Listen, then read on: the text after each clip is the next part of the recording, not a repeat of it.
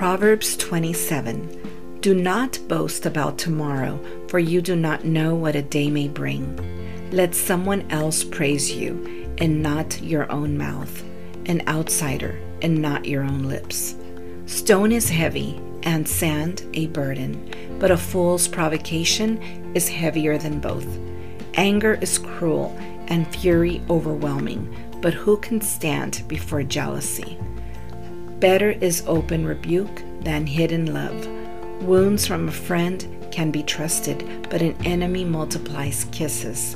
One who is full loathes honey from the comb, but to the hungry, even what is bitter tastes sweet. Like a bird that flees its nest is anyone who flees from home. Perfume and incense bring joy to the heart, and the pleasantness of a friend springs from their heartfelt advice.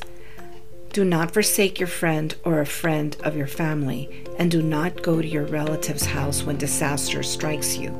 Better a neighbor nearby than a relative far away. Be wise, my son, and bring joy to my heart. Then I can answer anyone who treats me with contempt.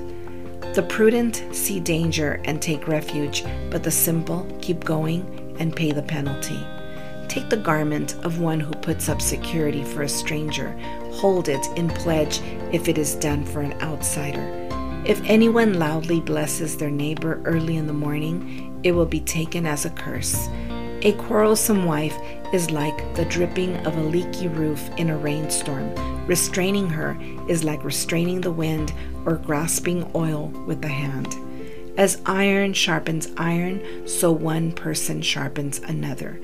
The one who guards a fig tree will eat its fruit, and whoever protects their master will be honored. As water reflects the face, so one's life reflects the heart. Death and destruction are never satisfied, and neither are human eyes. The crucible for silver and the furnace for gold, but people are tested by their praise.